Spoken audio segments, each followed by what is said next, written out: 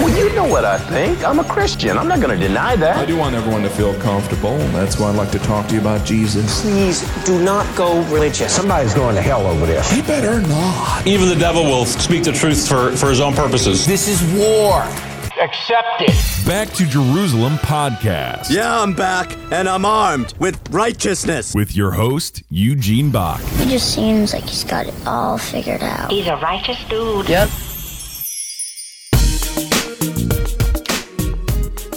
Hello and welcome to another Back to Jerusalem podcast. I'm Eugene Bach, your host for this time, and I'm coming to you live on delay from somewhere within the borders of the UK this time, but it's not the UK that I'm going to be talking about. I just want to give you an update, one that I've been wanting to do for a very long time, but I haven't been able to because I found myself kind of bouncing around, and when I'm not bouncing around, I'm kind of, I just haven't sat down and done a podcast since I did this Iranian training. I've done a couple of podcasts between now and the Iranian training, but nothing about the Iranian training that I really want to update you on because I'm super excited about what's taking place in Iran. So, a couple of weeks ago, I was able to do a training together with our friends from Iran. We had like 20 people from Iran, all of them leaders, except for one. There was one lady who came in.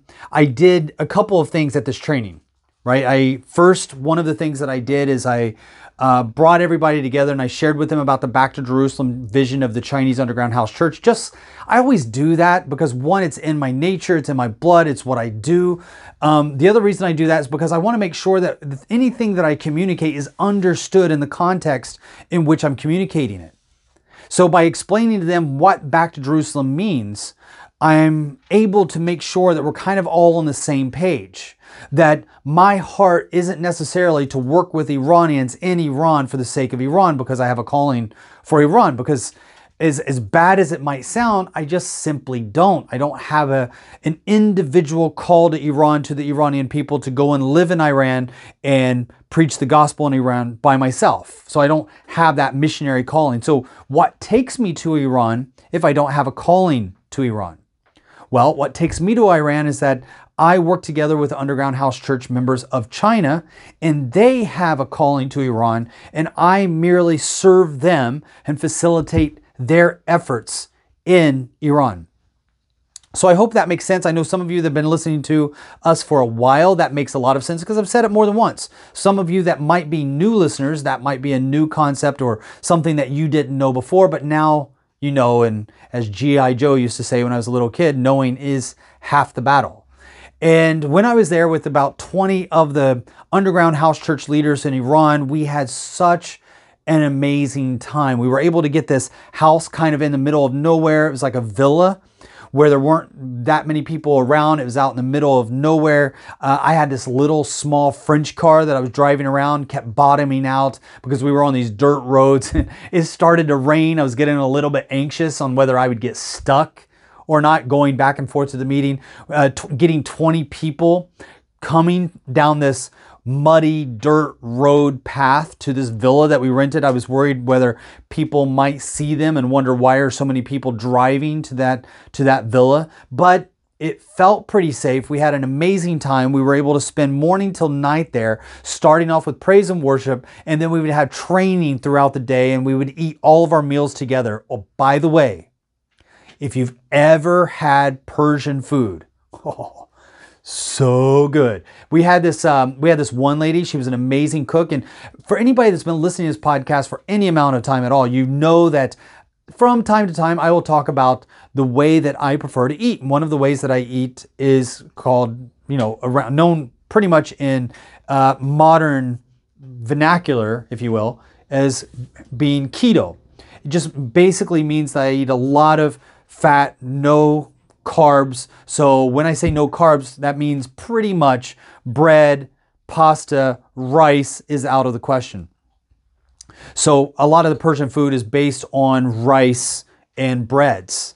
So, and it's not just rice, it's like fragrant rice, like beautiful rice, like decorated rice.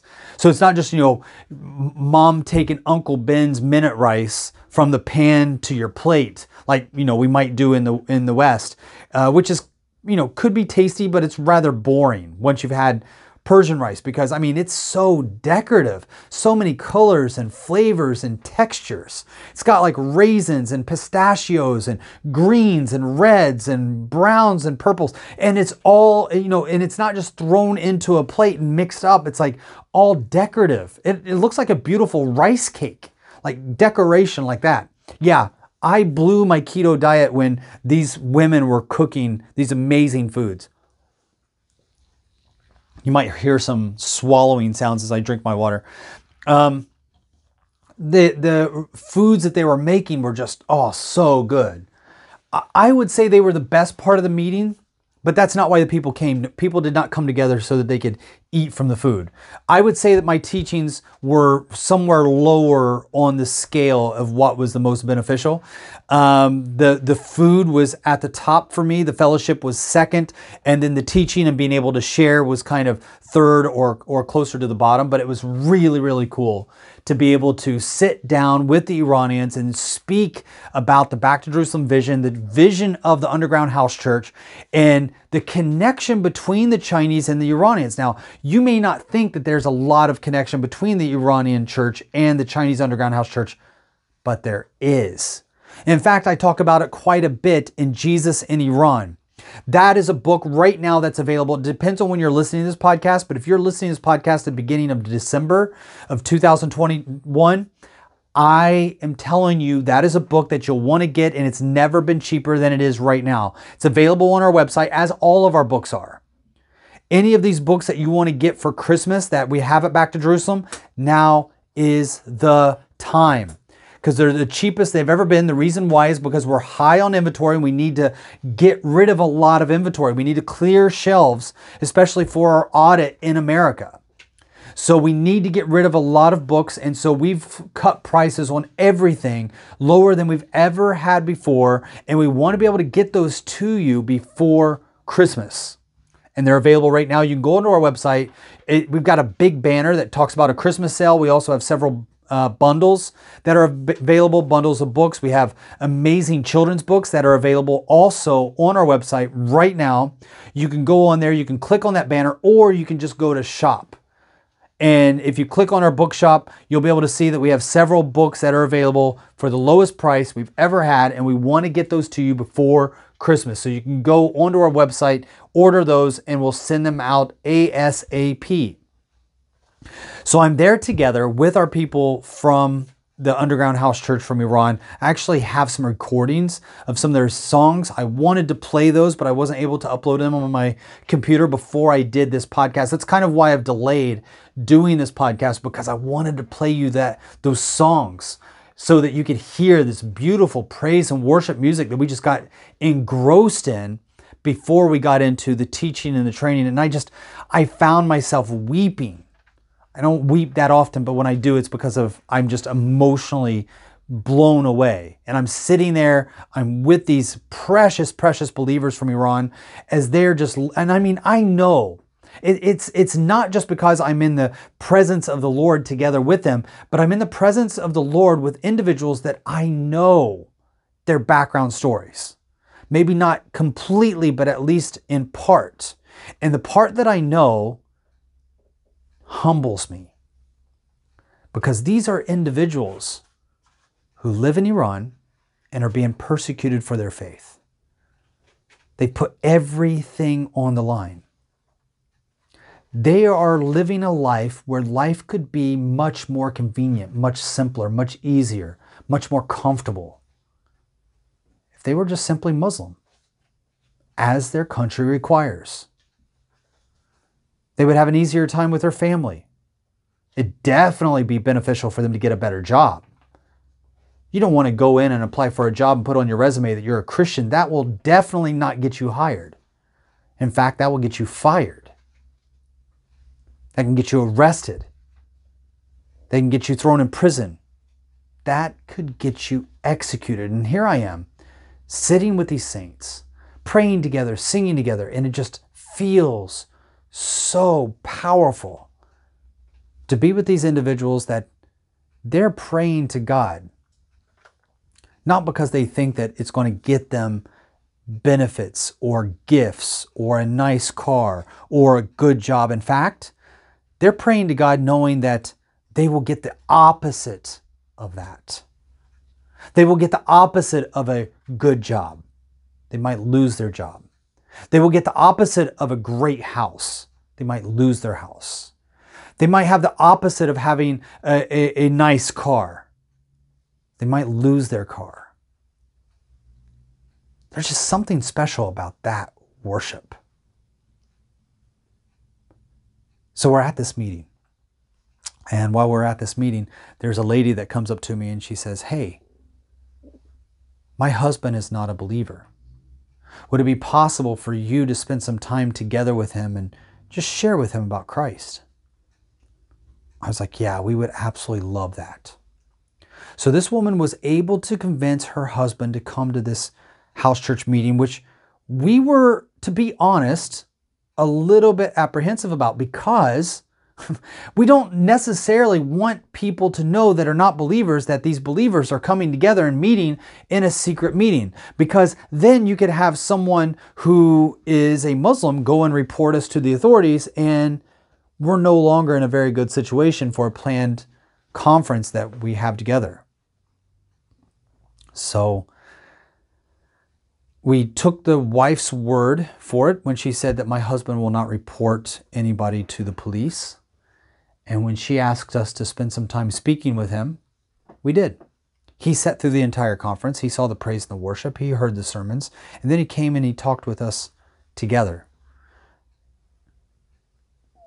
And I could see that he had something in his eyes that was hungry for the gospel. I could see that he was moldable. I could see that he was soft. I could see that he was not trying to be difficult during the meetings or ask questions that were not really in search of truth, but looking more to antagonize. And as we talked together, I laid my hands upon him. I remember very clearly, I was at his side. So I was standing on the left side of him. I put my left hand on his chest. I put my right hand on his back, and I could feel him shaking as I prayed for him. And in that moment, I believe that he felt the power of the Holy Spirit, not because I put my hands on him, of course, but because Jesus met with him. And he gave his heart to Christ. Oh, so amazing. So amazing, because in the line of work that I do and the things that I often do on a regular basis, one of the things that I do a lot of is meet together with believers. Spend a lot of time preaching to believers, working together with missionaries, working together with those that have already been saved, and I'm helping them get into another country to reach those that are unreached, but I'm not actually reaching the unreached myself, right? I'm not speaking in crusades where I'm up on a stage and handing out conversion cards once people accept Christ and praying with new believers because they just gave their heart to Christ 5 seconds ago. That's usually not the environment that I'm in, but when I am, even when it's just one person, it's amazing. It's something that I can easily get addicted to. So he gives his heart to Christ, and he and his wife, they go back to their home city for security reasons. I can't say where that city is, but they go back to their home city, and the wife has already got a commitment from back to Jerusalem because she was a married female, but a single, she was the only Christian in her home. And she needed a way to take care of her family.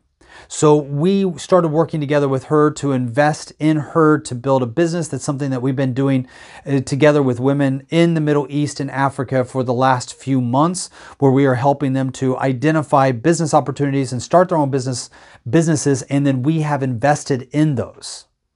So she's one of those people that we wanted to invest in. We wanted to invest in her life. We wanted to invest in her ministry. We wanted to invest in her family in the way that she'll be able to take care of herself and her family. Her husband has not been able to work. So we invested. And this had nothing to do with her husband accepting Christ. We already made that commitment before her husband came to Christ. So he knew that that was not a part of the deal. He knew that we were not using a manipulation tactic saying, sure, once your husband gets saved, we'll be able to give you guys money that you need to be able to start your business. It wasn't that at all. We had already committed to investing into the wife because she's one of the Underground House Church Network leaders. So she goes back, her and her husband that is now a new believer. He goes back and they're starting this new business. And as they're starting this new business, they're up early in the morning because this business requires that. And outside is a woman in the cold. This is the time of year, it's late November of 2021. And it's pretty cold outside. And there's a lady just outside of the window of the business, and she wants to come in from the cold and kind of get warm. I don't know if she knocked on the window or exactly how they were able to meet with her, but they offered, the man and the wife that are believers, they offered her to come into their shop and get warm. It's early in the morning, like 3 o'clock in the morning, 4 o'clock in the morning maybe. She comes in. It's an odd time to be out onto the street. It's an odd time to be on the street in Iran in winter. But she comes in, and the husband and the wife, they share with her together. They find out, I don't know how, I would assume that would feel like an awkward conversation, but they find out that she's a prostitute. And she's in a bad place. Of course, she's broken, she's used, she feels disposable. She's cold, probably a bit homeless at the moment. I don't know if she is homeless, but I would think that if she had a home, she wouldn't be walking the streets at 3 o'clock in the morning, freezing cold, looking for a warm place to go and get warm. But there she is. She's in the shop. She's together with this Underground House Church leader and a brand new believer who merely shares his testimony. And the two of them are able to minister to this prostitute. And she gives her heart to Christ. And now she's working together with that business. For those of you that are gatekeepers for Back to Jerusalem, I want to thank you for your monthly donations. I want to thank you for your partnership and your friendship and for staying with Back to Jerusalem. I want to thank you because your gift, your partnership, your friendship is what makes these kind of projects possible. We are able to go and invest in these lives because people like you make it possible for us to have funding and say, yes, we can do this. Yes, we can partner together with you. Yes, we can help you start this business, this company. Yes, we can help you start this ministry. And we don't even really have to put together a budget because the funding is already there. And it allows us to be able to meet the needs as we see them, when we see them. Oftentimes, one of the weaknesses of bigger ministries, there's many strengths. But one of the weaknesses is that you have to raise the funding. And then once you get that mechanism going, once you get that machine raising funding every month, you got to keep that mechanism going. You have to not just find a way to continue raising funds for that mechanism every single month, but then you have to find a way to spend those funds. What if the needs change? It's not easy for a bigger corporation just to stop on a dime and do a U-turn. Take a left turn, take a right turn. Think of it like this. Most big ministries are a little bit like a locomotive. They can haul a lot of stuff. They can bring in a lot of resources. They can be a massive blessing to anyone that's on their track. And if you're not on their track, they can build a new track. It'll take some time, but once it gets going, they will be able to bless your socks off, just bringing in resources like has never been done before on a massive level.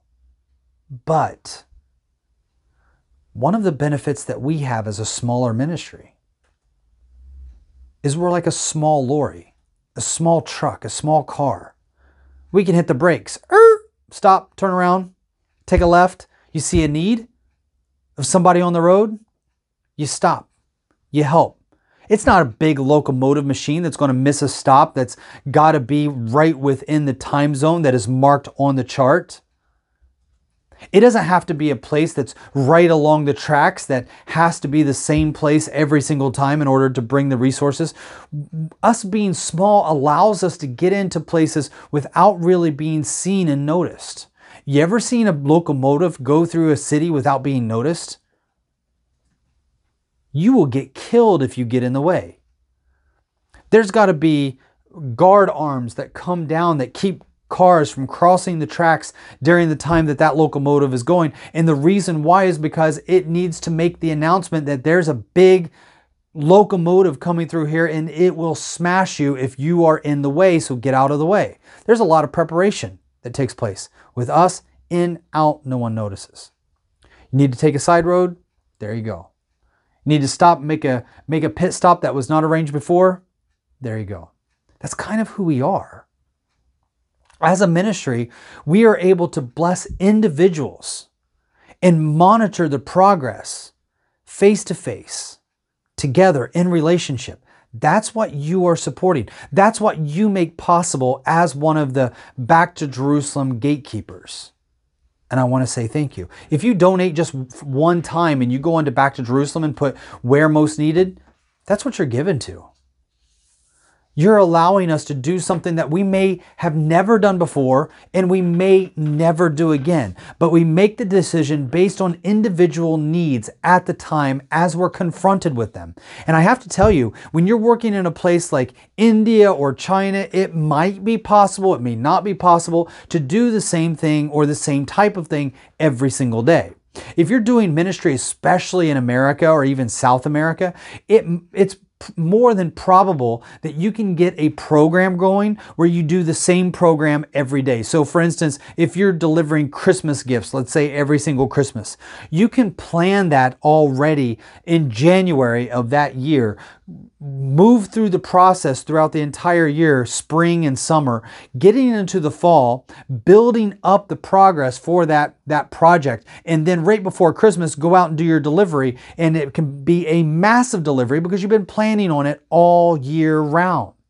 And then you can plan for it for the next 5 years. You can project the growth for the next 10 years. You can put together a plan every single year, even get bank loans or tell people exactly where you're going to be, how things are going to grow, how their money is going to be used, and every receipt for every purchase is made available in a clean bookkeeping manner.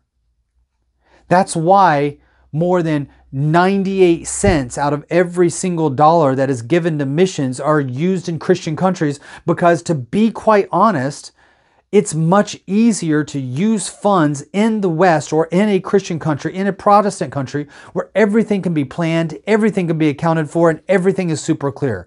Try doing that in Afghanistan. Try making budgets and projections that are not going to change because of war, because of battle, because of invasion, because of a Taliban takeover, because of a tribal uprising in the area.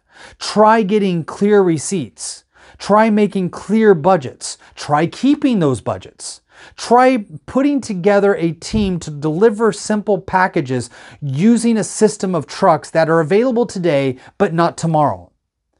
Where you had 4 trucks today, but before the end of the day, one of those trucks run over a landmine that still hasn't been uncovered that was meant for the U.S. military, but the U.S. military is no longer there, but roads are still riddled with these devices.